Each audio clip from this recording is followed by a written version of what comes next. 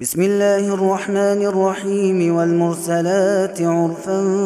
فالعاصفات عصفا والناشرات نشرا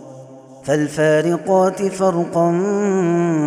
فالملقيات ذكرا عذرا أو نذرا إنما توعدون لواقع فإذا النجوم طمست وإذا السماء فرجت وإذا الجبال نسفت وإذا الرسل أقتت لأي يوم أجلت ليوم الفصل وما أدراك ما يوم الفصل ويل يومئذ للمكذبين ألم نهلك الأولين ثم نتبعهم الآخرين كذلك نفعل بالمجرمين ويل يومئذ للمكذبين ألم نخلقكم من ماء مهين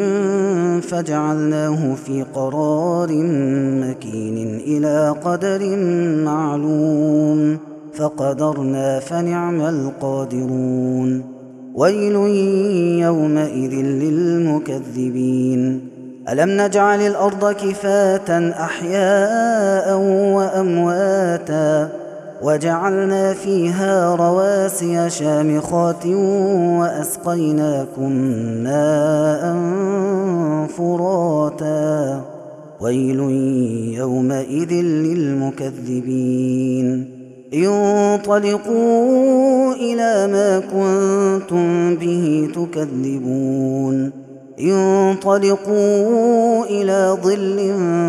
ذي 3 شعب لا ظليل ولا يغني من اللهب إنها ترمي بشرر كالقصر كأنه جمالة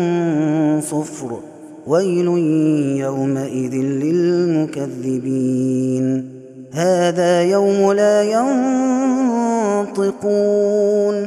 ولا يؤذن لهم فيعتذرون ويل يومئذ للمكذبين هذا يوم الفصل جمعناكم والأولين فإن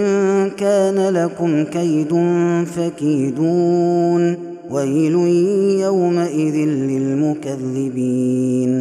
إن المتقين في ظلال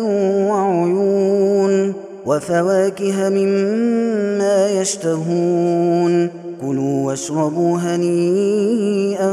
بما كنتم تعملون إنا كذلك نجزي المحسنين ويل